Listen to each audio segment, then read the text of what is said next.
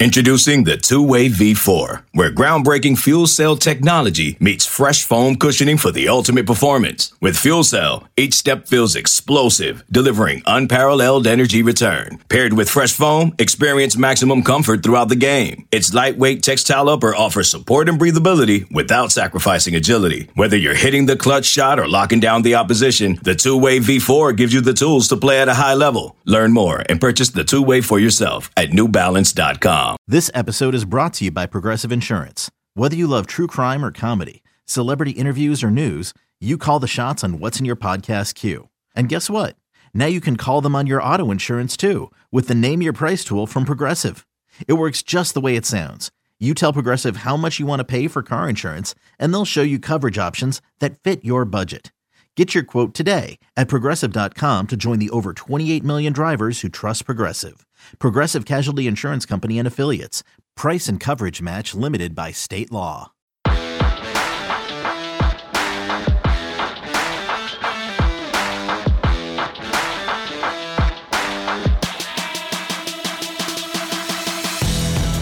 Welcome back to another edition of Through the Smoke, a Miami Hurricanes football and recruiting podcast here on the 24/7 Sports Network.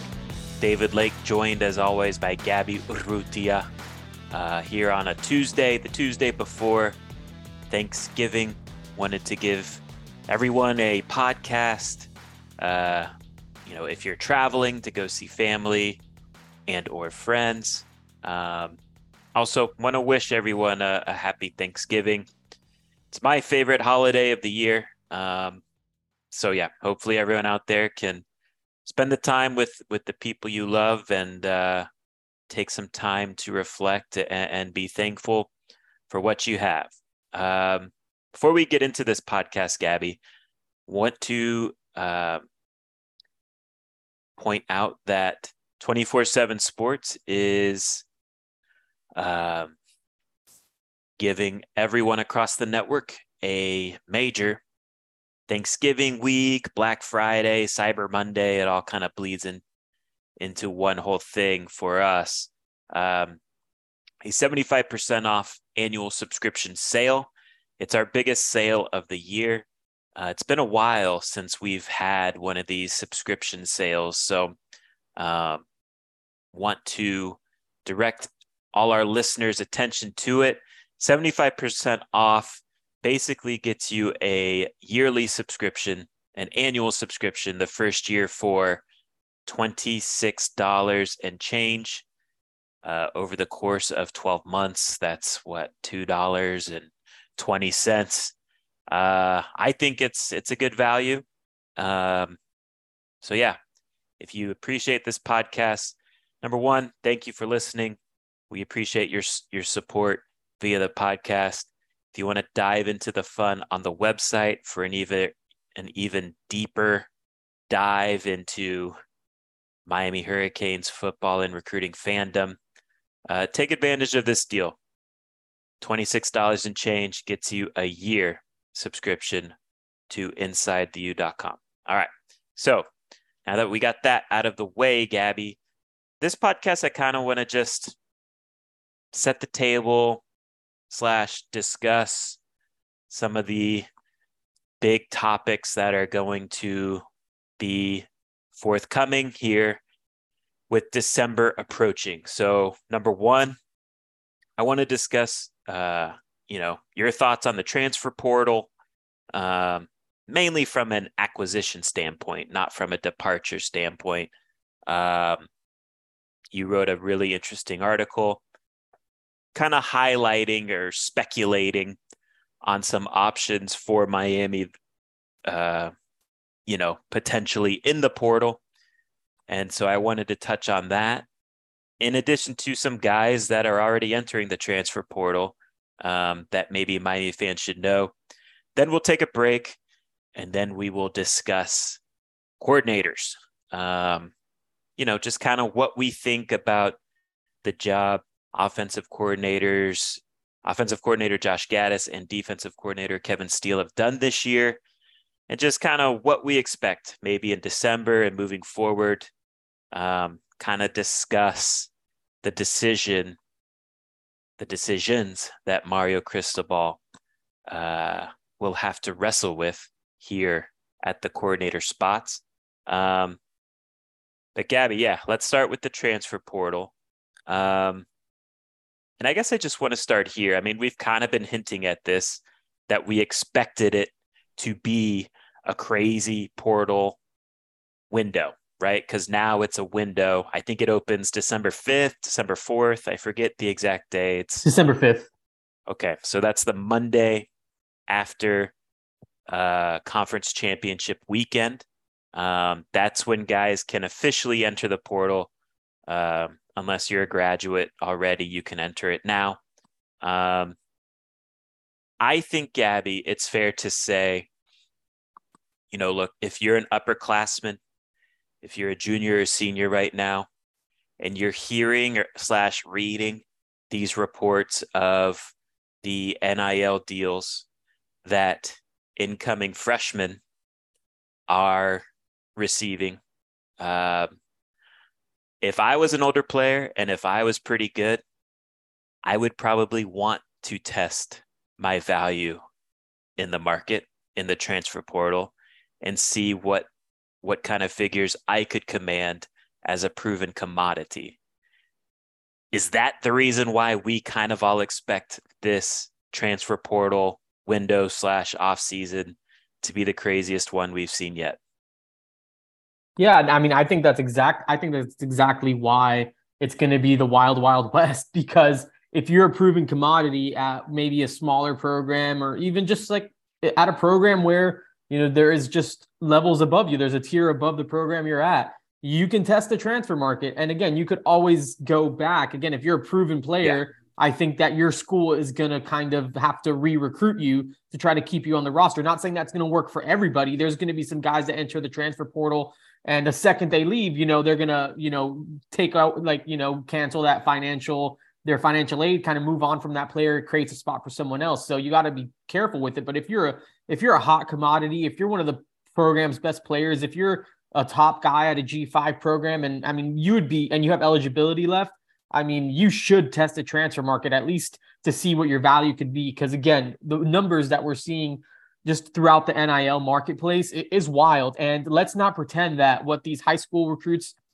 are generating, there isn't a separate kind of amount maybe dished off to the side for the transfer portal, because the transfer portal generates its own NIL marketplace, and that can get pretty steep as well. So if you're one of these guys, again, proven commodity, looking to maybe take that next step, I mean, I think a lot of these guys are going to be testing the market. And again, this is just the very beginning right now. Guys that are officially entering the transfer portal, as some people saw, here on Tuesday, this is just graduates. These are guys that have finished school, that have their degrees, that can enter the transfer portal as graduate transfers. And, they're already free to do that. They can start taking visits. They can do those types of things, or they can start asking around, having conversations with coaches, get offered all those things. But if you haven't graduated from school yet, again, there's still probably like a week and a half left until the madness really, really starts. But it's going to get pretty nutty out there, David. I know that we're expecting to be really, really busy with a transfer portal. Again, the talent acquisition side of it, the other side of it isn't as fun to talk about, but the acquisition part and improving the roster is definitely going to be excited to track. Yeah. And to your point too, I think it's also interesting with some guys, this is at every school, talent retention is going to be important too. If you don't want one of your better players to test the portal market, you better give him a reason not to do that. Right. So there's kind of 3 levels of NIL / talent acquisition, retention, roster management going on in college football right now. I don't envy the people that have to do this for a living. It's probably a lot more fun for the people that cover it, like you and I do, than actually being in the fight of it. But anyways, Miami, I think, is in a good situation for having a strong showing in the transfer portal. I think they did so last year, Gabby. And if you look back to last year, if we think back to it, I mean, really, they were kind of just doing things on the fly. I mean, really, they kind of got started late, I think, in the portal compared to other programs.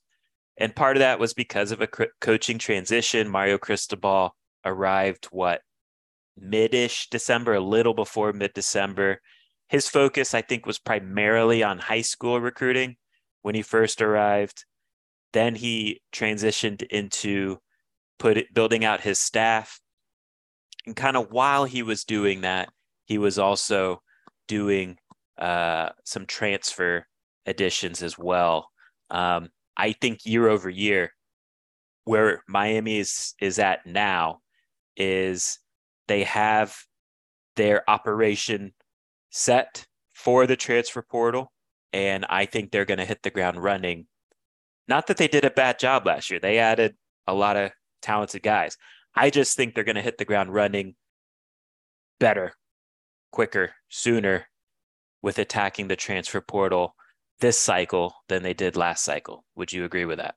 Definitely. And I do, because I for a lot of the reasons that you said too. And I think also there was a portion where you're kind of still even evaluating the roster, right? Like, I don't think they even completely fully understood what exactly it was that they needed, maybe until they got into spring practice or even later on into it, because you look at some of those December additions and it just kind of felt like they were adding depth guys. Like, okay, we know we could use a body here. We know we could use a body there. But I feel like what you said, David, they have a greater understanding of where the roster is now. I think that there's a concrete plan. We need to do this. This is exactly what we're looking for. This is what we're lacking. This is what we need. This is where we can add depth. So I just think that, again, what you're mentioning is so true. It's they have their whole operation in place. They have a plan. They're doing things with a purpose. So I think we're going to see maybe more production come out of this maybe December transfer class. And I do think there's going to be a wave in the spring where sure it's going to be different there. There's a separate transfer window over there. I think that's where Miami got a lot more talented, was in that spring was later on when they got Akeem Messidor, they got Daryl Jackson, they got Mitchell Agude, Caleb Johnson's a guy that's helped in at linebacker. So, I do think that there was maybe more of a buffer period last December, but I do think now it's going to be, they're looking to get like active contributors. I think, Henry Parrish was one they did a good job with last spring. So, tip my cap to them for that one. But I feel like there's going to be more Henry Parrish-esque impact in terms of impactfulness towards the roster in 2023 with this December transfer window. So I'm really excited to see how it all plays out. So let's dive into your story. Let's set the table. You can take it from here, just how you decided to organize it, and just what you wanted to, because you wanted to keep it somewhat realistic, right? Yeah. So tell us how you went about formatting this article. Yeah, definitely took a lot of this. Let's say here for the listeners, if you want to go read it, speculating on potential transfer portal options for Miami this offseason is the name of the article. If you Google that phrase, it'll pop up. It is VIP, so take advantage of this subscription deal. But go ahead, Gabby. Sorry to cut you off. No, that's perfect. And yeah, again, try to keep it semi-realistic. And again, it's not really something that like this is sourced stuff. This is just me trying to piece a puzzle together that doesn't really have a rhyme or a reason or anything like that. Just obviously guys in Florida got huge priority just because I think 5 of Miami's 11 transfer portal additions last year were from South Florida. Obviously I think that you had Daryl Jackson. I think it's 6 total were from the Sunshine State. So guys from Florida took, obviously precedent. I mean, I kind of prioritized guys from the Sunshine State, all those things, and then broke it up into 4 different categories, which was basically intriguing true freshmen, which is just guys that, just played their true freshman year. Maybe things didn't go as planned. Maybe they went to a lower tier program and maybe looking for a bigger program where I think they've proven they can play at. Group of 5 guys, and that's essentially that guys from the group of 5 level who could potentially make the leap to the Power 5 level. We've seen that happen a lot. Potential homecomings is a 3rd category. That's just guys that have left South Florida in the past. Maybe it wasn't last year. It was 2 years, 3 years down the line. Maybe it hasn't gone exactly the way that they had hoped at that point. And, they could make their return home. Again, we saw that with Frank Ladson. Henry Parrish is one. Jake Lichtenstein is another one that came back. Jonathan Dennis. I mean, I think that's a category of of guys who potentially make the most sense or that could, actually work. Daryl Porter is another one, obviously. Another one's just a change of scenery guys, guys that have been at a program for a few years, maybe highly recruited coming out of high school, maybe just kind of need a fresh start somewhere. So I think that there's some cool prospects in there where I was able to figure out. And then the last one, which was really just a couple guys, it was kind of like hear me out, where it's maybe a little bit off the wall. Maybe guys that are tied to other people where, I think that bringing one in could make sense for another situation or something like that. So just a couple different categories to help break up the madness of what that was. Yeah, and it's an article that lists, I don't know, maybe 25 guys, 25 to 30 guys. So we don't have the time to talk about everyone. Right. But pull out 5 guys maybe that you feel like is worth highlighting that you included in the article. Yeah, for sure. I'll start with, let's go I guess we'll go by the first category, just intriguing true freshmen. Put two of them that I kind of separated there. Again, a lot more, but 2 I can think of. The first, CJ Donaldson, West Virginia running back. He's had an insane year. His story is kind of wild. Played at Miami Gulliver Prep, was committed to Tulane for a long time. Virginia flipped him. You are the president of the CJ Donaldson fan club. I am. And I know listeners will know this too. For sure. And if you don't recognize his name, CJ Donaldson, it's because he went by his first name before he got to college, and it's DeCarlo Donaldson. So if the name DeCarlo Donaldson sounds familiar to you, same name, someone I pounded the table for last cycle. Went to West Virginia, is not a tight end anymore, is playing a running back, 6'2", 240 pounds. Sounds like a type of guy that Miami can kind of bring in again, just kind of considering the type of offense they want to run. It seems they need bigger bodies, more depth at running back. Also kind of a weird situation at West Virginia. It seems like that whole area is kind of blurry. I don't know how many of you guys follow Carl Reed, who's with us at 24/7 Sports, kind of tweeted something a little hazy about them, like, oh, what's going on in West Virginia over there? I know that there's a situation going on where they just lost their AD, may move on from Neil Brown. CJ Donaldson's a guy from South Florida, from Miami-Dade County, went to high school right down the street from the University of Miami, who I think could really come in and provide a spark at running back as a bigger body who's physical. And I think he averaged, I think I wrote it down here somewhere, averaged over six yards per carry and scored 8 times for the Mountaineers. 526 yards in 7 games. So his season ended short due to injury.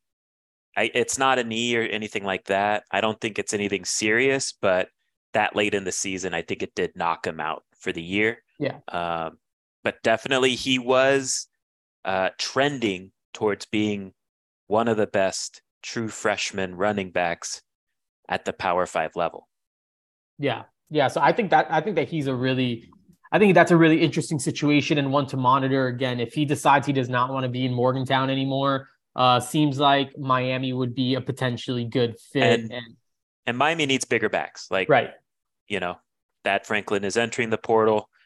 CJ Donaldson would be I think he's an upgrade, but you look at his advanced metrics. This year he was averaging 4.2 yards per carry after contact. That's big time elite numbers. Anything over 3 is good. So he was in the 4s. And you mentioned too, like he kind of mainly played, like I'm mainly familiar with him at the high school level at tight end, right? And he was a beast tight end at the high school level. So he definitely has that receiving capability out of the backfield too.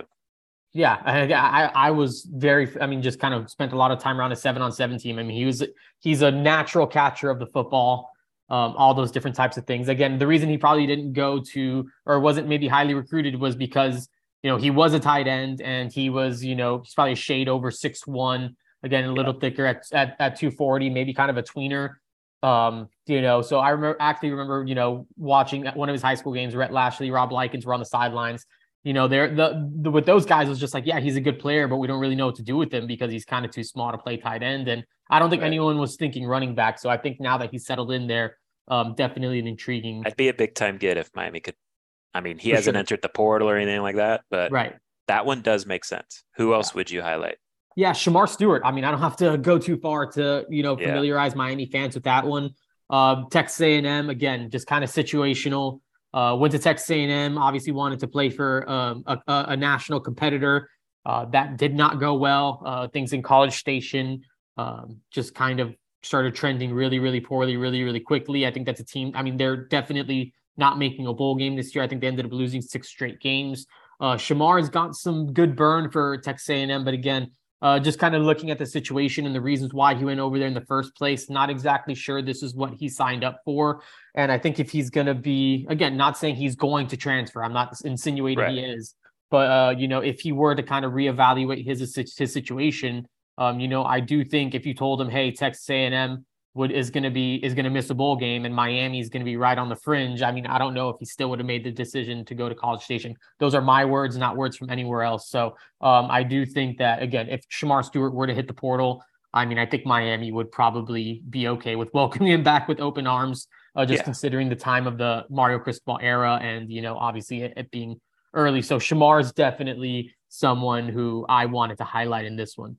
Shamar's had a good year. Yeah. As an SEC true freshman line of scrimmage player, he's played 400 snaps on the year, and he started 6 games this year. Stats at the moment: 22 tackles, 3.5 tackles for loss, 1.5 sacks. So doesn't jump off the page, but he's a true freshman starting in the SEC at defensive end, 6'4", 285. Big time player, obviously would be a big potential addition to the playing rotation at Miami if he was to enter the transfer portal and if he did land at Miami. Thinking about the potential of pairing him with Nyjalik Kelly, certainly would be exciting. Yeah, and at 285, obviously physically mature. I mean, he's played in the SEC. I mean, I don't think it'd be a question that he's kind of physically ready to be a high-level contributor at a program like Miami. Just moving along, another name Miami fans might be familiar with, and again, this falls into the category of change of scenery. Maybe guys that just kind of need a fresh start somewhere. I'm going with Justin Flo, the linebacker at Oregon, former number 1 overall rated linebacker, signed with Mario Cristobal and the Ducks coming out of high school from California.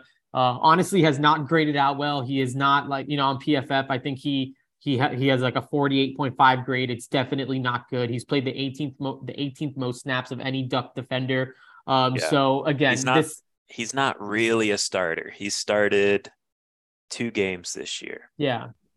And again, I think it's more of just kind of maybe needing a fresh start somewhere. He did look at Miami coming out of high school. The head coach that signed him is at Miami. Miami needs some big physical linebackers, just some guys that can run around. I think they need just some depth.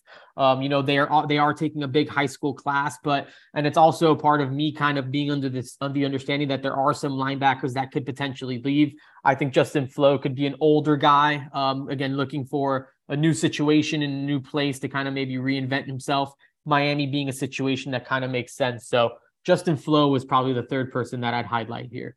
6'2", 246, definitely like a thumper style middle linebacker. Probably a guy that you don't want in coverage a ton, but he can play downhill and he will make ball carriers feel his presence. He's a guy that would still have, I believe, 2 more years if he did decide to transfer. So I agree that would be an intriguing one just because of the connection to Mario Cristobal. And early on in his recruitment, Miami was kind of a contender there. Yeah. Who else would you highlight?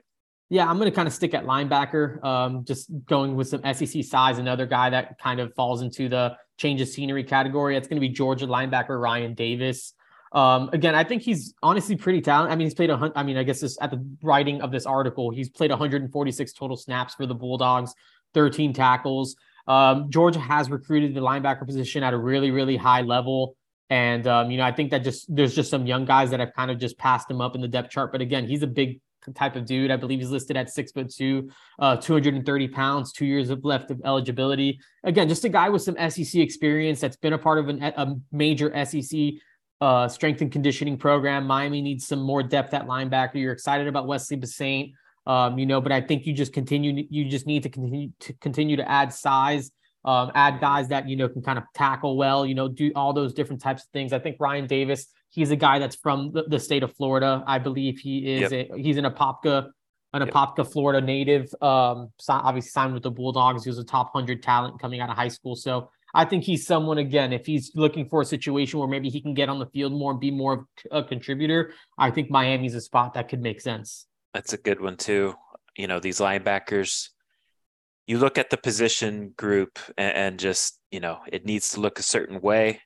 You've mentioned two kind of middle linebackers that are 6'2", 240-ish, that look the part and can strike. So I like that one as well. Who's your fifth guy that you would highlight from the article? Yeah, I want to throw a G5 guy, one of those G5 guys making the jump. We're going to talk about maybe some other receivers that Miami could potentially get involved in, but wanted to throw one more in here. That's Jimmy Horn Jr. Out of USF, Sanford Seminole product. So that's a program in the Orlando area that, does produce some NFL talent. Gabriel Davis being one of them. Ray Armstrong went there too. And then they've, just done a good job of even producing college level guys that play well. Jimmy Horn Jr., 5'9", 170 pounds. I mean, I think he's very interesting. I mean, we're talking about needing weapons on offense, guys who can make plays, stretch the field, make people miss. And I think Jimmy Horn's kind of one of those guys that you put him on the field and in a number of different ways, he can kind of get the ball into the end zone. He has a 55-yard rushing touchdown this year, a 91-yard receiving touchdown, and an 89-yard kick return. Averages 17.7 yards per catch for USF. Head coach Jeff Scott just got fired. So seems like a candidate who could definitely test the open market. And, I do think he's kind of a twitchy athlete who can give Miami a spark on offense, potentially out of the slot, or a guy that, again, can do a couple different things and could kind of be a weapon for Miami in 2023, especially, if Tyler Van Dyke comes back, he's going to be looking for these types of guys that can create space. And I think Jimmy Horn Jr. is someone that fits the bill in a lot of ways for something Miami would probably like and value. Yeah, he's a 10'8", 100-meter guy in high school. So presumably he's faster than that now. And I think he was a 23-foot long jumper, which was enough to win a state championship in the state of Florida his senior year. So like you said, fast, twitchy guy. He's been productive. USF's offense isn't exactly great. So his 501 yards this year in the context of that kind of struggling offense is impressive. I would imagine if he does test the transfer portal, he would get a lot of looks. I think late in the recruiting process as well, if I remember correctly, I think Georgia made a run at him. He had a committable offer from Georgia. I think Jackson State made a run at him, which is interesting because now Deion Sanders is getting linked to that USF job. That is interesting. And I think I want to say Tennessee made a late push at him too. Jimmy Horn's kind of like a late bloomer type who was really impressive his senior year. So P5 programs did take notice of him because of that speed and twitch. You kind of hinted, Gabby, that there are some other group of 5 / one guy is FCS. Some interesting names that actually have entered the transfer portal on Tuesday, and they are at wide receiver, which I think you and I agree is kind of like a key position of need, right? Yeah, definitely. Tell us one by one about those guys. Yeah, let's start with the first name, right? David, I know you're a big fan of this guy, so I want you to get your 2 cents in for sure. Grant Dubois, I'm guessing it's Dubois out of Charlotte. Ooh. Is it Dubois, right? I don't know. I mean, I would have just said Dubois, but Dubois. If we're rolling our R's, let's go Dubois. Okay, let's deal. So Charlotte wide receiver, I mean, really has spent just 2 years, with the 49ers. And the numbers in 2 years are pretty wild. 125 catches, 1,679 yards and 15 touchdowns. So, I mean, this is against a 6'3", 200-pounder. Started his career at Miles College in Alabama. He's a Montgomery native. Then didn't play in 2020. Popped into Charlotte in 2021 and just kind of started balling. So we're talking about a big-bodied guy, again, 6'3", 200 pounds, that can make plays, catch passes, get into the end zone. I think Grant Dubois is someone to definitely, just keep an eye on. I mean, I know he's already on Miami's board. I know he's someone that they're already trying to kind of like figure out stuff with. So again, I don't think that it is an early name. Again, there's going to be a long process, but I do think that this is a legitimate wide receiver target and someone that they could actively pursue and potentially, bring in if given the opportunity. Yeah, it's interesting because, this morning, Tuesday morning, I'm putting together an article of group of 5 guys that I think are intriguing in terms of they still have a year or multiple years of eligibility and might be guys that, should explore the transfer portal just for themselves, not saying that Miami's already contacted these guys, et cetera, but just my own independent research. Grant was a guy, probably my favorite guy on the list. And then 2 hours later, it was reported that he was in the transfer portal. So what did I like about him? Number one, he's got that big, sturdy frame, 6'3", 200. I think he's got very good movement skills, so he's not stiff for his size. I think his releases are pretty clean. And his body control is impressive too. His career there at Charlotte, he is 24. He's caught 24 of 54 contested catch opportunities, so 44%. So basically 50-50 balls, he comes down with 50% of them, which would be a welcome addition to this receiving core on the outside there. I think he's a guy that if he were to enter the NFL draft, I mean, depending on like what he runs and all that, which I think he would turn out a pretty good time. I think he's a guy that could sneak in like 6th or 7th round. I do think if he were to go P5 somewhere and ball out, he could improve that draft stock. So to me, these are the type of guys that you go land a Grant Dubois, and you pair him with a Tyler Van Dyke. I think it makes a lot of sense for all the parties involved. I was pretty excited when I saw that he had announced he was entering the portal. Yeah. Who's the other guy, the other wide receiver at the FCS level that the fans need to know about? Yeah, this is a wide receiver. I just had it up. Andrew Armstrong.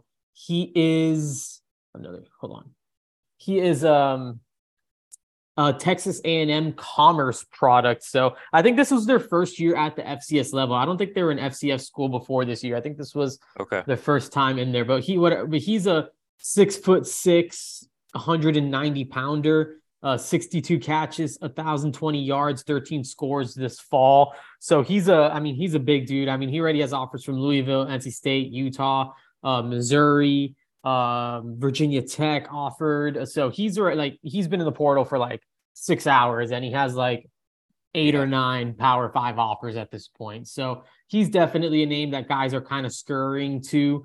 Again, you just see the size, the ability to kind of stretch the field. Those numbers are super impressive. He was one of the top receivers in the FCS this year. And again, I think he's a graduate and can already kind of just move on to whatever school, just start fielding offers from these new schools. So again, I know that he's someone that's on their board. So I think it's someone that they're evaluating. Miami hasn't officially offered yet, or he hasn't tweeted out that Miami's offered yet. But I do think that he's someone that they're already kind of looking at as a staff and figuring out what the next move is.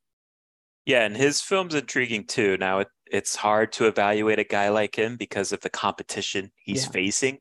But watching him kind of reminded me a little bit of Colby Young's film at the JUCO level. And that has certainly worked out. Obviously landing Colby. Andrew Armstrong might be a little taller and might have a little more juice to him in terms of pure speed once he gets going. So he's definitely intriguing. I'll admit I'm more of a Grant Dubois fan. Grant Dubois. But Andrew Armstrong, definitely an intriguing guy. Here's kind of like the bottom line with all this, Gabby. There's really good college football players everywhere at every level. For sure. And so now it's kind of up to Miami to unearth all these good players, make it fit on your team, make it fit from a cultural standpoint. And so, yeah, I do think, look, this season is what it is. It's been awful to watch, but I do think, Miami's going to be ultra aggressive in the transfer portal. And I think they're going to be able to land some quality players that can really help them at key positions of need. Anything else to add there, or should we take a break? Let's take a break. All right. Gabby's been all over this here today. And, like he was alluding to, it's going to be a wild December. So he's all over it on the website. Miami's had 4 guys already announced that they are planning to enter the portal, with Alan Hay and Elijah Roberts being the most recent one. So good luck to them in the future, wherever they do land. I think there's more. I'm just waiting for them to officially announce. I think that's the fair thing to do. But anyways, this is a part of college football now. Embrace the portal in both directions. And honestly, too, if guys leave, wish them luck and hope they ball out at their next spot. No bad vibes from Miami. Come on. We're better than that. All right, let's take a break. And on the other side, we will discuss coordinators. Okay, picture this. It's Friday afternoon when a thought hits you. I can spend another weekend doing the same old whatever, or I can hop into my all-new Hyundai Santa Fe and hit the road. With available H-Track all-wheel drive and 3-row seating, my whole family can head deep into the wild. Conquer the weekend in the all-new Hyundai Santa Fe. Visit HyundaiUSA.com or call 562-314-4603 for more details. Hyundai, there's joy in every journey. Selling a little or a lot? Shopify helps you do your thing, however you cha-ching. Shopify is the global commerce platform that helps you sell at every stage of your business. From the launch your online shop stage, to the first real-life store stage, all the way to the did we just hit 1 million orders stage. Shopify's here to help you grow. Whether you're selling scented soap or offering outdoor outfits, Shopify helps you sell everywhere. From their all-in-one e-commerce platform to their in-person POS system, wherever and whatever you're selling, Shopify's got you covered. Shopify helps you turn browsers into buyers with the internet's best converting checkout. 15% better on average compared to other leading commerce platforms. And sell more with less effort thanks to Shopify Magic, your AI-powered all-star. Shopify powers 10% of all e-commerce in the US. And Shopify is the global force behind Allbirds, Rothy's, and Brooklinen, and millions of other entrepreneurs of every size across 175 countries. Plus, Shopify's award-winning 24/7 help is there to support your success every step of the way. Because businesses that grow with Shopify. Sign up for a $1 per month trial period at shopify.com/Odyssey Podcast, all lowercase. Go to shopify.com/Odyssey Podcast now to grow your business, no matter what stage you're in. Shopify.com/Odyssey Podcast. All right, we are back. Gabby, I want to start the conversation here. So I wrote an article kind of outlining how Mario Cristobal, at each of his first 2 tenures, so FIU and Oregon, his teams have improved, a pretty sizable way from year 1 to year 2. And within those jumps, it just so happened that he did, he either had to make a change at coordinator in one case, or he straight up made a change himself at coordinator. So at FIU, we've kind of documented here on the podcast, Mario inherited a disaster at FIU, program with a ton of sanctions, program that was coming off an 0-12 season. His first season at FIU, they went 1-11. His offensive coordinator was a young James Coley. His defensive coordinator was Phil Galliano. And you go back and look at the stats that year, it was atrocious. They scored 15 points per game. They averaged 269 yards per game. The defense allowed 39 points per game and allowed 447 yards per game. So they had a bunch of David Lakes and Gabby Urrutias running around out there at FIU. No Grant Dubois for them. Nope. So year over year, though, so in 2008, James Coley accepted the tight end / recruiting coordinator position at Florida State. So Mario Cristobal had to go hire an OC. He hired Bill Legg. And year over year, they made a jump from a 1-11 team to a 5-7 team. The offense improved, still not great, but it was a significant improvement, up from 15 points to 24 points, and the yards per game was up from 269 to 316. The defense also improved significantly. Again, not great, but it was a big jump. 2007, 39 points. They were down in 2008 to 28 points. So, and then you look at Oregon, right? Marcus Arroyo was retained as the offensive coordinator. They were good. They had Justin Herbert, 34 points in his first year. The second year, they went 35 points. The defensive coordinator in the first year of the Cristobal era at Oregon, they retained Jim Leavitt. And the Ducks allowed 25 points per game that year, which ranked 48th nationally. So, kind of above average, kind of like what we're seeing now. But after that year, Cristobal made a move and hired Andy Avalos from Boise State to run his defense. And year over year, Oregon made a significant jump defensively. In that second year, they allowed only 16.5 points per game, which was 9th in the country, and 329 yards per game, which was 22nd nationally. So in that 2019 Oregon team went 12-2, won the Rose Bowl, et cetera, et cetera. That was a better year than the year before when in Mario's first year at Oregon, they went 9-4. So he does. And really, I think the second year, it was most evident the jump with Mario was in Pac-12 play. They went 5-4 in conference play in 2018, up to 8-1 in conference play in 2019. So I guess the main point is, number one, there's hope for next year. Mario does know what he's doing. And I think it shows too, he's not afraid to make a change at coordinator if he has to. Now the FIU one, I think, was more James Coley leaving. But the Oregon move, he made a kind of a swift change there, and the results were immediately felt. So that kind of brings us here into our discussion with Miami's coordinator situations. And we'll start with offensive coordinator Josh Gattis, right? And I think too, Gabby, we just need to say this on the front end. We're not going into this with any agenda. I honestly, this is probably unpopular to say.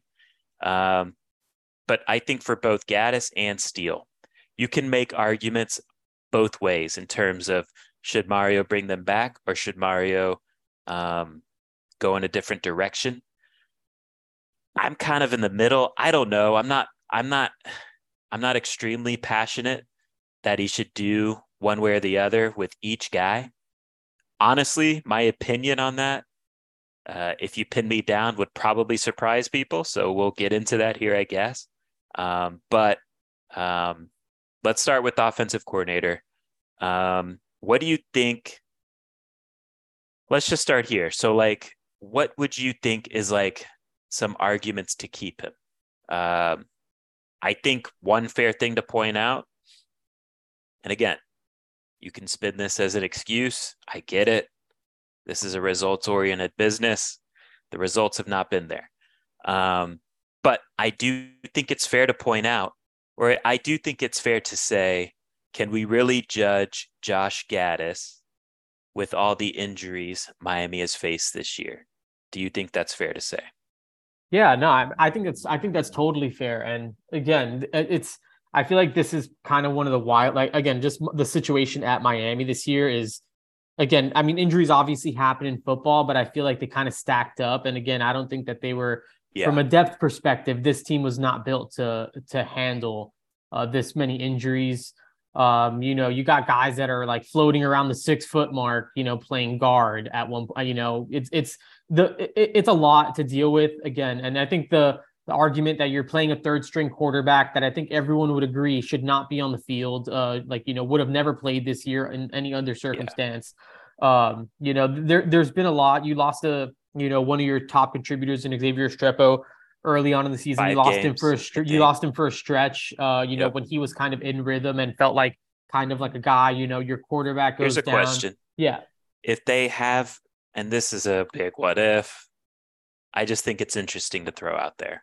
I'm not like passionate that this would be the case, but if they have Xavier Restrepo, do they win that Texas A&M game? Because one of the big things I remember from that Texas A&M game was drops. Yeah. And I feel like Tyler kind of just like looking around, like trying to decide, like figure out who to throw it to. Like, I think Restrepo maybe gives him something. Deal. Yeah. I mean, again, it was at that time in that situation. I mean, I think that was a super big deal. So, I mean, I think a lot just kind of fell against him. Like it wasn't really it hasn't really been set up for him or anyone else to succeed. I feel like he runs an offense that kind of relies on, obviously, big physical guys, did what he wanted to do. What they do at Michigan, which is, run the ball and, and do all that point. They didn't have their best offensive lineman all year. Zion Nelson has not really been healthy all year. Yeah. Also, to your point, probably their 2 best, quote unquote, bigger backs have been hurt the whole season in Trevante Citizen, who I think if he doesn't get hurt, I think he's like their guy. He is definitely the guy right now. I think the whole fan base is excited about Trevante Citizen if they're able to see him play this year. I think he would be a stud. And then Don Chaney too, I mean, yeah, he's been dealing with injuries his career, but he does bring kind of a bigger back element that when he's healthy, he's shown he can be productive at times. So, and then you throw in there too, like Elijah Arroyo.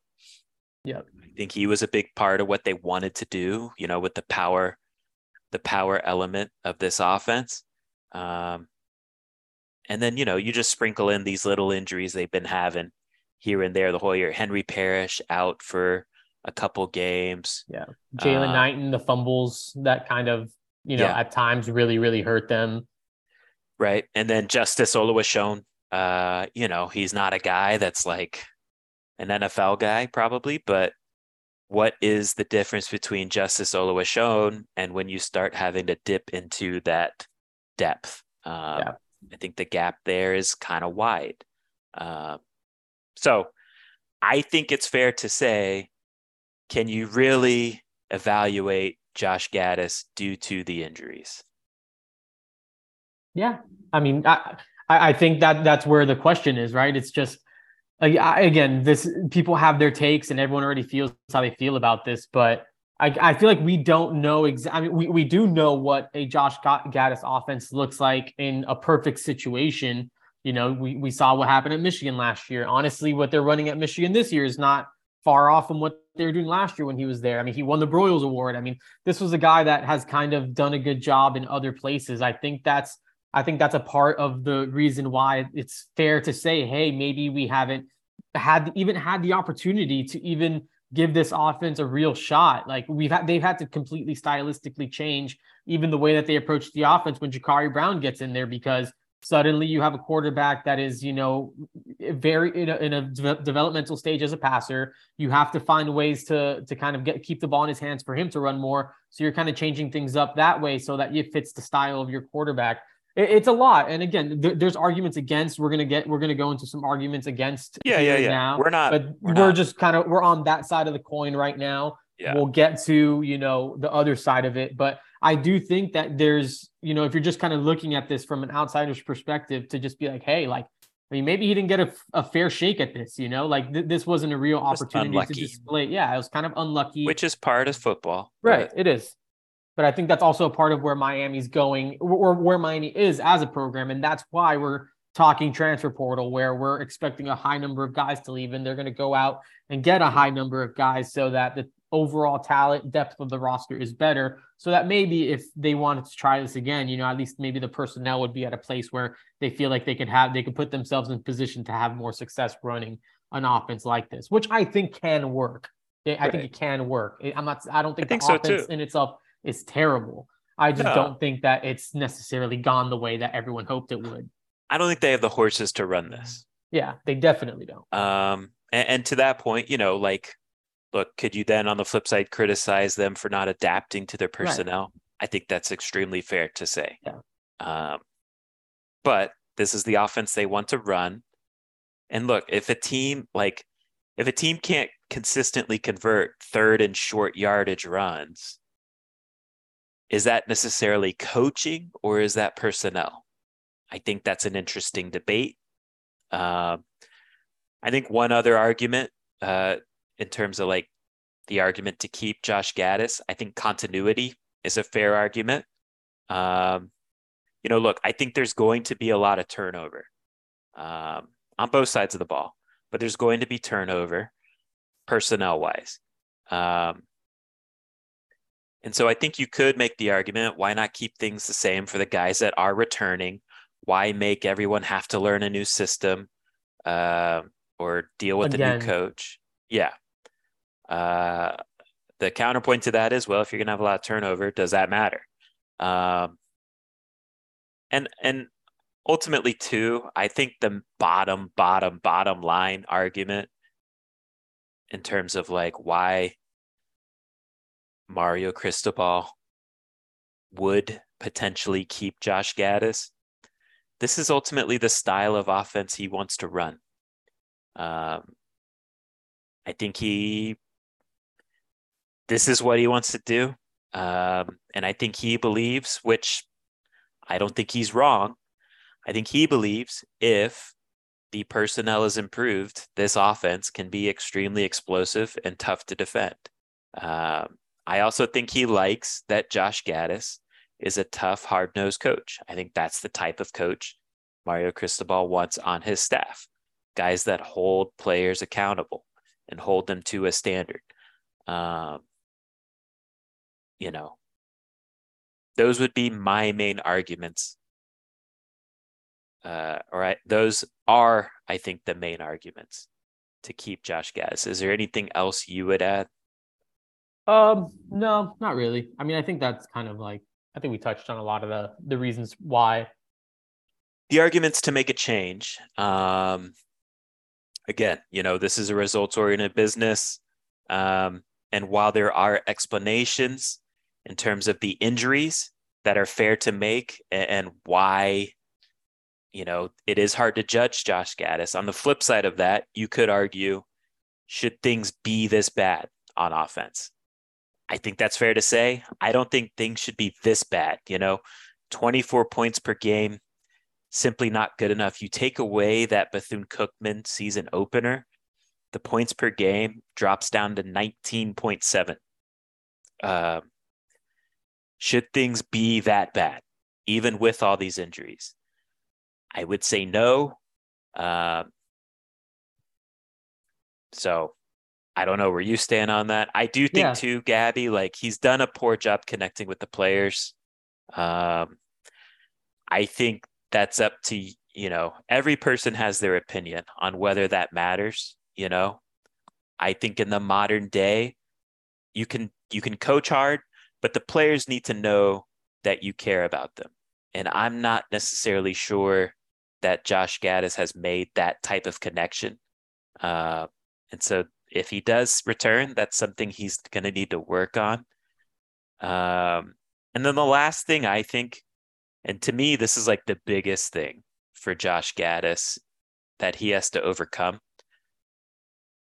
You know, to me, the biggest reason to make a change, and whether this is fair or not, is a narrative change. I think perception matters in recruiting.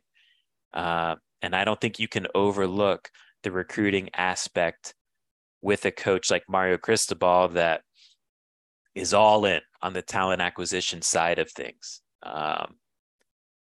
And so if Mario feels like having Josh Gaddis as my offensive coordinator is going to hurt my chances with landing the best players I can possibly land, then that is a reason to make a change after year one. Yeah, I agree with a lot of what you said. And I think a part of kind of what I mentioned as a reason to kind of keep him around is also, it could potentially be an argument to kind of move on from him. Like, Miami is not at a place where they have the personnel to run this kind of offense. And again, it is what Mario Cristobal wants to do. But if it's not working here, if Miami's 2-3 years away from being able to run an offense like this efficiently, I mean, you have to adapt, and you have to be able to go and run something that's going to be successful for what you have at some point, because you can force feed this type of offense. But if it's not going to produce results, it's not going to produce results. And right now it's not producing results. I mean, you mentioned outside of the Bethune-Cookman game, I mean, I think it's fair to just really just go out there and say Miami's averaging under 20 points per game, right? Like, I think it's a fair way to kind of judge this offense that's unacceptable. It seems, again, I do think that this is an offense that can work at places where it's built that way, where it's built from the front, from the offensive line outward. You got some backs that can do it, but I don't know that, again, currently this Miami team is built up front on the offensive line to play this kind of big physical style of football.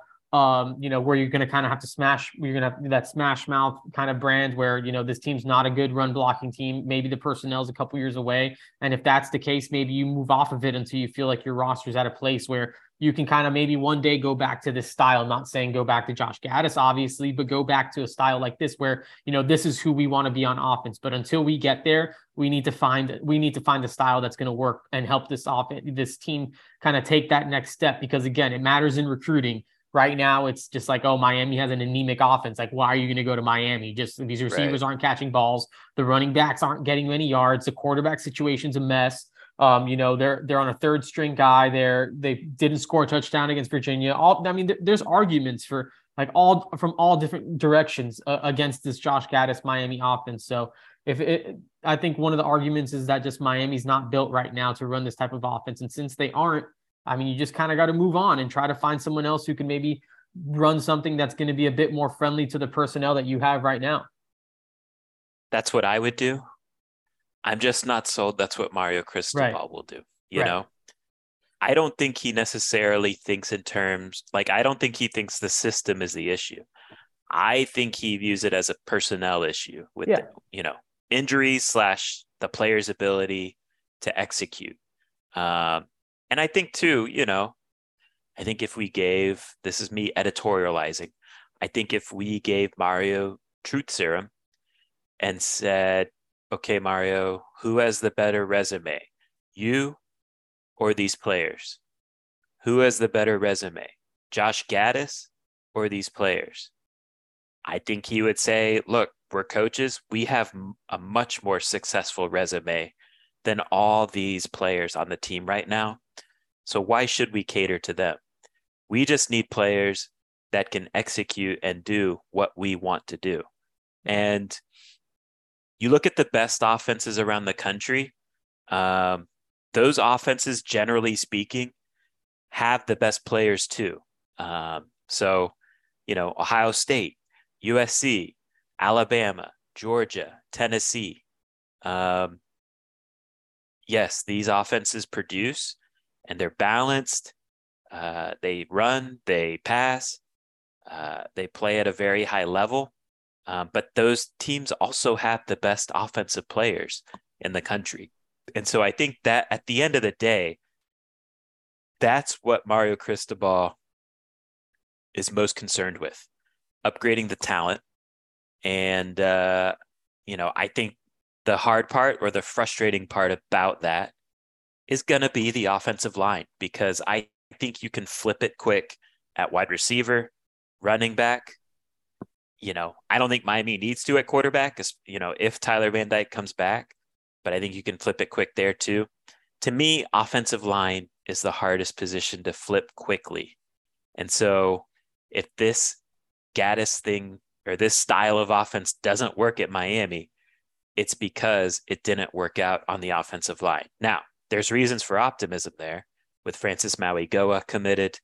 They're trending positively for Samson Okunlola. So if they land guys like that, you're feeling better about it. But even then, as true freshmen, can they significantly elevate the offensive line play to where it needs to be? And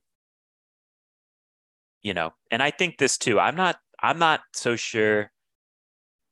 Like, I don't think Mario Cristobal has even made up his mind on this yet. I think where his head at is right now, Pittsburgh. And then I think he's going to transition into full talent acquisition mode. And I think part of that too is just how things are going to be done around the country due to the calendar of the off season. Once your season ends, you got to recruit, you got to be all over the portal. And then once you get past that early signing period, I think then you start thinking about your staff for the future. So, in regards to that, I think Josh Gattis has a chance to prove himself. If Miami struggles to land quality transfers that can upgrade things at wide receiver, running back, maybe even the offensive line, I think Gattis is going to have a hard time coming back in 2023. But if they can flip the roster between now and the end of the early signing period via the portal and high school recruits, I think Gattis is going to be able to make a strong argument to Mario, like, hey, we got the horses now. Give me a chance to cook, and let's see what we can do in 2023. Yeah, no, I mean, again, I agree with that. And I think you even look at some of the opportunities, just even in the Clemson game. I mean, I think there was times where guys were open and things just kind of didn't happen. I mean, he can't put the ball in Xavier Restrepo's hands, in that first quarter. He can't, there's other opportunities there where things have been open. So yeah, I mean, whatever. I know people fall on different sides and feel very strongly either way. But again, I do think that there's arguments that can go to both sides. And absolutely. I think we did a good job, especially you, David. I think you did a good job presenting both of those sides there. If a change is made, who are names that interest you? Yeah, I mean, a couple. I feel like there's just like the basic ones that are just kind of like the hot offensive names. I mean, the Garrett Rileys, Alex Golesh, which is a name we talked about last year, right? I feel like when we talked about Alex Golesh, everyone was like, "Oh, what the heck, Alex Golesh?" Alex Golesh, probably one of the hottest offensive names in the country right now, and I do think that was somemeone they were looking at. He's Tennessee last year. He's Tennessee, yeah. Garrett Riley's the OC at TCU. Lincoln Riley's younger brother. Garrett Riley's at TCU. Yeah, you're sorry. You're right. So I do want to throw two kind of maybe off the wall names. One of them that I found pretty interesting. The name that I kind of came up with, Mike Bolesh. He's the OC at North Texas, primary play caller. In 2021 had the number 5 rushing offense. This year in 2022 have a top 20 offense, 35.7 points per game. They have the number 16 rush offense with 208.3 yards per game, and the number 26 pass offense at 273.7 yards per game. So balanced offense. I got someone that likes to run the ball, kind of a G5 name that, again, has kind of produced for the North Texas Mean Green over the past couple years. And, again, I think that's just a kind of off the wall name where that kind of makes sense. Is kind of interesting to me and has been highly productive. The second one I kind of came up with, Charlie Weiss Jr., who's at Ole Miss, is a longtime Lane Kiffin kind of guy, was with him at FAU, spent some time at USF where he was a part of that offensive attack. Now he's kind of at Ole Miss where he replaced Jeff Lebby. Again, I think kind of that Lane Kiffin offensive tree, kind of a brainchild of that offense. And, if Miami wants to bring in someone who can kind of draw it up and kind of that same mentality or same school of thought as Lane Kiffin, I think Charlie Weis Jr. is could potentially be a fun name that can come in. Yep. I think, I think it's fair to say Mario Cristobal likes to make a splash with his coordinator hires. Yeah. I don't think either one of those two would be splashy. Right. I mean, Weis might be. Weis you could spin. But I was going to say, like, Garrett Riley is probably one of the sexier names out there. Like, he's probably going to be highly sought after this year. This isn't in the splashy category, but one name I think would make sense from a fit standpoint would be Utah offensive coordinator Andy Ludwig, just because they play the style Mario Cristobal would like. And they do score points this year. I think they're top 20, top 25 in points per game. And then, look, we just did this pretty much, 13 months ago, 12 months ago. And so I think you can rinse and repeat a lot of those same names that we saw last year during the coaching cycle when Mario was hiring his OC. Another day is here, and you're ready for it. What to wear? Check. Breakfast, lunch, and dinner? Check. Planning for what's next and how to save for it? That's where Bank of America can help. For your financial to-dos, Bank of America has experts ready to help get you closer to your goals. Get started at one of our local financial centers or 24/7 in our mobile banking app. Find a location near you at bankofamerica.com/talktous. What would you like the power to do? Mobile banking requires downloading the app and is only available for select devices. Message and data rates may apply. Bank of America NA, member FDIC.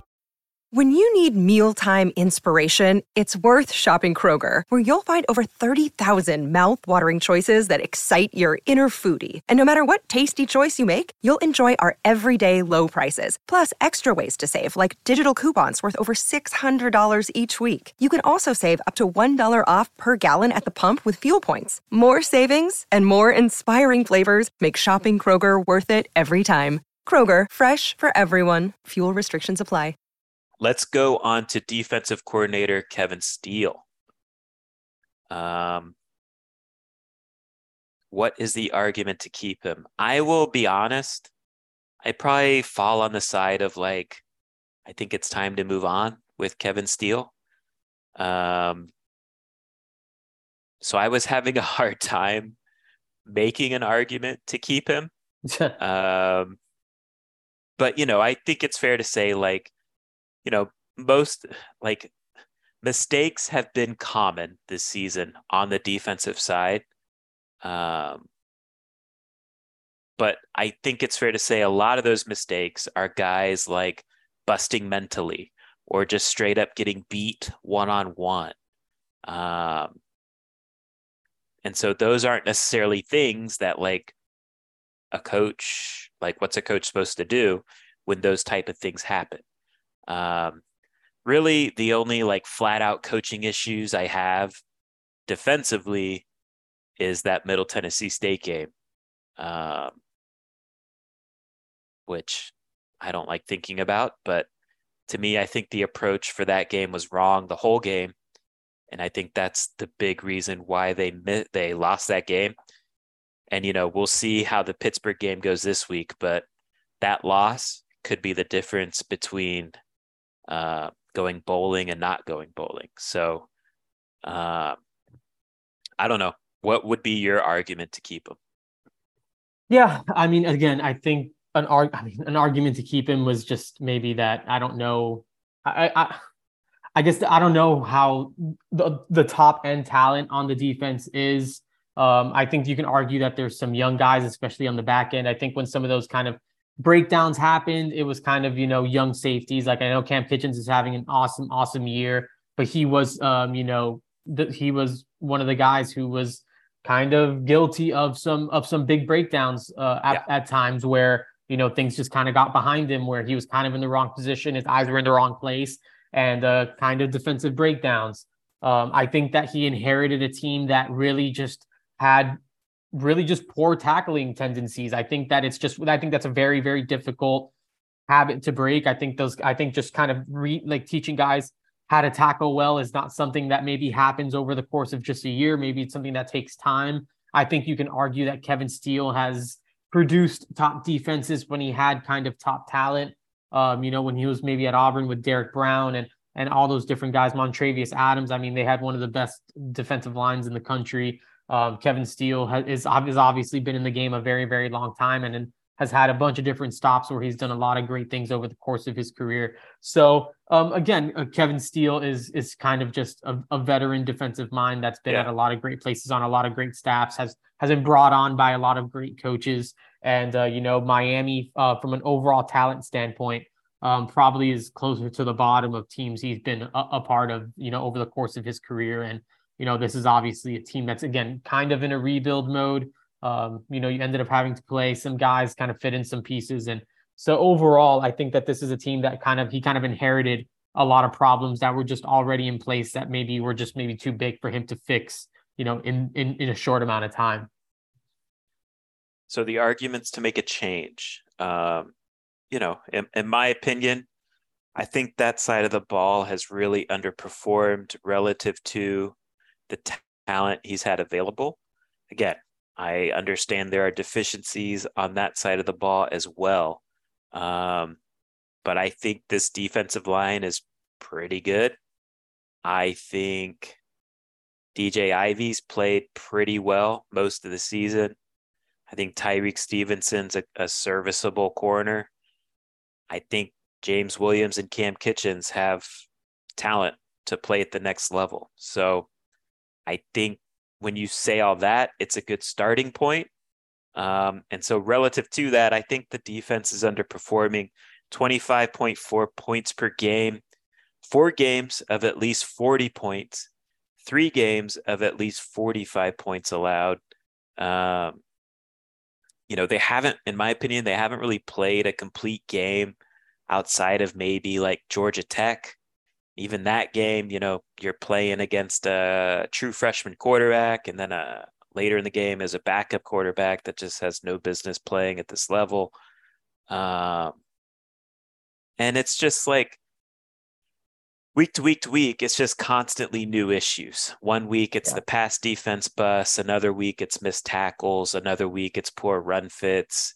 Another week it's you can't get off the field on third downs. The explosive plays, here in recent weeks, I mean, I don't know. I guess it's just every other week. But, some weeks the explosive plays aren't allowed. But over the totality of this whole season, Miami has allowed 15 plays of at least 40 yards on the year, which ranks, I don't know, like 115th about in the country. Just not good enough. 25.4 points per game. I would assume that number is going to go up this week against Pittsburgh. And I think when you look at the production of the defense relative to the offenses they've played, I mean, I would argue they've played 2 good offenses in North Carolina and Florida State. That North Carolina game ends up being a decent showing by the defense. Yeah. But they've kind of underperformed. Like Clemson isn't a 40-point good offense. Middle Tennessee State is not a 45-point good offense. No. Duke, not against the Power 5 program. I think they put up 40 against FAU, but not against Miami. Duke, the offense, put the defense in tough positions. I agree with that. But at some point, can you not force a field goal? And then, they've played teams like A&M, awful offense, Southern Miss, awful offense, Virginia, awful offense, Virginia Tech, awful offense, Georgia Tech, awful offense. So 25.4 points per game within that context, that ain't doing it for me. I don't know. Yeah, no, I mean, all fair arguments. Again, I I think I mean, I think if they're going to make a move somewhere, I could definitely see it being on this side of the ball. Kevin Steele was like the last defensive court. It was like the last hire of this whole thing too, wasn't he? Like, I feel like you know, there were definitely. I think it was like leaked the night before signing day, and it was like the last ditch effort to get Shamar Stewart. I felt because it was a 4-3, and Shamar was obsessed with that. Yeah, right. It was a weird situation overall, and which is another point. Like, is he the long-term answer? Yeah, you know. And was he the how at what point down the I don't know, the hot board was Kevin Steele to begin with? And again, I think you can maybe make the same argument about you know, I mean, Josh Gaddis was a February hire, I think, like, because I think I was in New York at that point when Josh Gaddis got hired. So you know, I mean, it was just a weird situation overall with the Kevin Steele thing. I feel like it happened really, really fast, and there was definitely other defensive coordinators in contention too. So curious to see if Kevin Steele is the long-term answer. And I think there is something to the fact that, I mean, I'm not trying to be disrespectful by saying this by any means. He is, you know, he is an older guy, you know, he's an older guy. He is. And, you know, I do think that, you know, there are some options that, you know, could maybe make more sense for Miami long-term, you know, in just different directions. So, you know, I think, I mean, Kevin Steele's a good dude. He's a funny guy to hear, listen, talk, like to hear him talk at press conference. Yeah, you know, for sure. He's a smart guy. But yeah, I'm not sold that he's the long-term answer or the long-term defensive coordinator that Mario Cristobal wants. And so, you know, what do we think Mario Cristobal will do? I kind of think there's, like, if you force me to pick, is it more likely a change is made at OC or DC? And again, changes could happen at both. But if you ask me to pick which is more likely, I would kind of go DC, I think. I just think someone has to pay for the sins of, you know, someone has to be sacrificed for the Middle Tennessee State debacle. Yeah. And the Florida State disgusting 45-point situation. You know, and to me, like, yeah, both sides of the ball were an issue in those games. I'm not saying the offense was good in those games. The offense was also terrible. But I just think, you know, I think the defense has kind of had its horses all season long, and this is what they've been. Yeah. I'm also curious too, like, your thoughts on this, because, you know, we touched on Kevin Steele being an older guy, which I'm fine with, honestly. Like, I don't have an issue with it. But the one area I always wonder about with that is recruiting, especially nowadays where for sure you got to be on social media. Definitely. I don't think Kevin Steele has a Twitter account that we know of, like, at least publicly. You know, what type of impact does he make in recruiting as far as your understanding? I mean, he goes out on the road and all that stuff. Yeah. But, you know, my feeling on him is like he's this old grizzled defensive coordinator, and his job is to just have that defense right. And, you know, yeah, he's going to be recruiting and all that, but his job is to coordinate that defense, make sure it's on point. Whereas Josh Gaddis, I feel like, takes on a little more recruiting responsibility than Steele. But anyways, what's your impressions of him as a recruiter? Yeah, I think of that. I mean, I think a lot of it falls on, and again, I think this has a lot to do with Mario Cristobal and the type of person he is, where Kevin Steele can just be kind of team focused, where it's just like, yeah, you know, you're going to recruit and you're going to get on a call because obviously you want to talk to the defensive coordinator, but like Mario Cristobal can recruit a middle linebacker, you know, like Mario, it doesn't have to be Kevin Steele that kind of spearheads that. Like Mario Cristobal will go get you a defensive end or a linebacker or a safety, like, you know, like he can handle a lot of those types of things. So Kevin Steele, again, I think that might be another argument against him where, you know, he doesn't probably have a ton of, I mean, from what I understand, I mean, he doesn't have a ton of recruiting responsibilities, and, you know, it should be more of a focus on the team and obviously what's going on the day-to-day on Green Tree and out there, obviously at Hard Rock Stadium. So, again, Steele's he's not winning any Recruiter of the Year awards here anytime soon. So, I think that could definitely be that's a perspective I hadn't really thought of yet. Maybe potentially against Kevin Steele and the way that the defense has performed. Right. And, I don't think, again, I'd be surprised if it, OC or DC, if a change is made before the end of the early signing period, just because talent acquisition is going to be so important. But let's wrap things up here quickly. Before we do, if a change is made at DC, who are names that interest you? Yeah, came up with a couple. One, Ryan Walters, who's at Illinois. They're just 36 years old. He's good. I mean, Illinois I think back-to-back years has had one of the top defenses in the country. I think they have like the number 2 rushing defense right now. I think they're a top 5 total defense also. Again, just someone, he's young, has been productive. I think has recruited and developed well. I mean, Gabe Jacas is a guy I put on that, speculative transfer portal list. I mean, kind of stole him at the 11th hour away from Tulane. And, he's a stud defensive end in the Big Ten, and watching him play against Michigan was definitely impressive. And again, just a true freshman. He's also done the same with Johnny Newton, who's a, interior defensive lineman from the state of Florida, who has become one of the better, interior defensive linemen in the Big Ten also. So Ryan Walters was one. Another Big Ten defensive coordinator I kind of landed on, Joe Rossi. So second year in a row, Minnesota has had a top 10 scoring defense and a top 10 total defense. So just a guy that kind of, gets the little Golden Gophers to play defense. Again, not really splashy names, but Ryan Walters might be a little bit more splashy. Seems like a young up-and-comer who, is definitely going to be a hot defensive name that I'm sure Illinois is going to have to try to fight to keep in Champaign. But Joe Rossi is, again, just a guy that seems to just kind of get it done for those dudes on defense.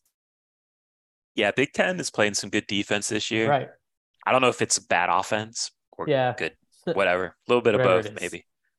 Penn State's defense is playing well too. Who's their defensive coordinator? Broyles Award semifinalist. Some names that Glenn Schumann was a name last cycle that was tossed out there. He's the Georgia DC. Yeah. There's talk too that Alabama is going to move away from Pete Golding.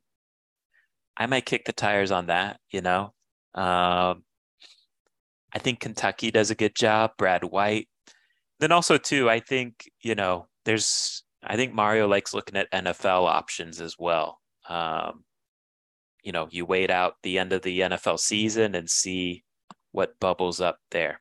So again, I would be surprised if Mario makes any type of decision on this before the signing period, just because I think in particular with the transfer portal, Gabby, it's hard to land guys if they don't, college level guys, if they don't know or think they know who their OC and DC are going to be.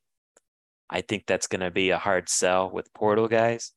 So we'll see. Anyways, we will wrap up this conversation. Hopefully you enjoyed it. We tried to give like a little bit of a nuanced conversation here. It'll be interesting to see what Mario Cristobal decides to do. I could go either way on both of these guys. I think you could make arguments both ways. Want to remind everyone, 75% off this week, VIP sale, $26 for a year's worth of coverage. Appreciate everyone who decides to take advantage of that. Again, hopefully everyone has a good Thanksgiving. Enjoy the time with family, friends, football, turkey. What's your favorite side, Gabby? Ooh, mac and cheese. Oh, nice. Okay. I think I would go... The older I get, the more I like sweet potatoes. I'll go sweet potato. Me and Natalie are responsible for the sweet potatoes this year, so pray for me and my cooking skills, because it's definitely gonna follow me. You got this. We'll see. It's a big one. That sweet potatoes you got to hit. So you do. Kind of nervous. All right. Good luck to the Urrutias, and till next time, take care.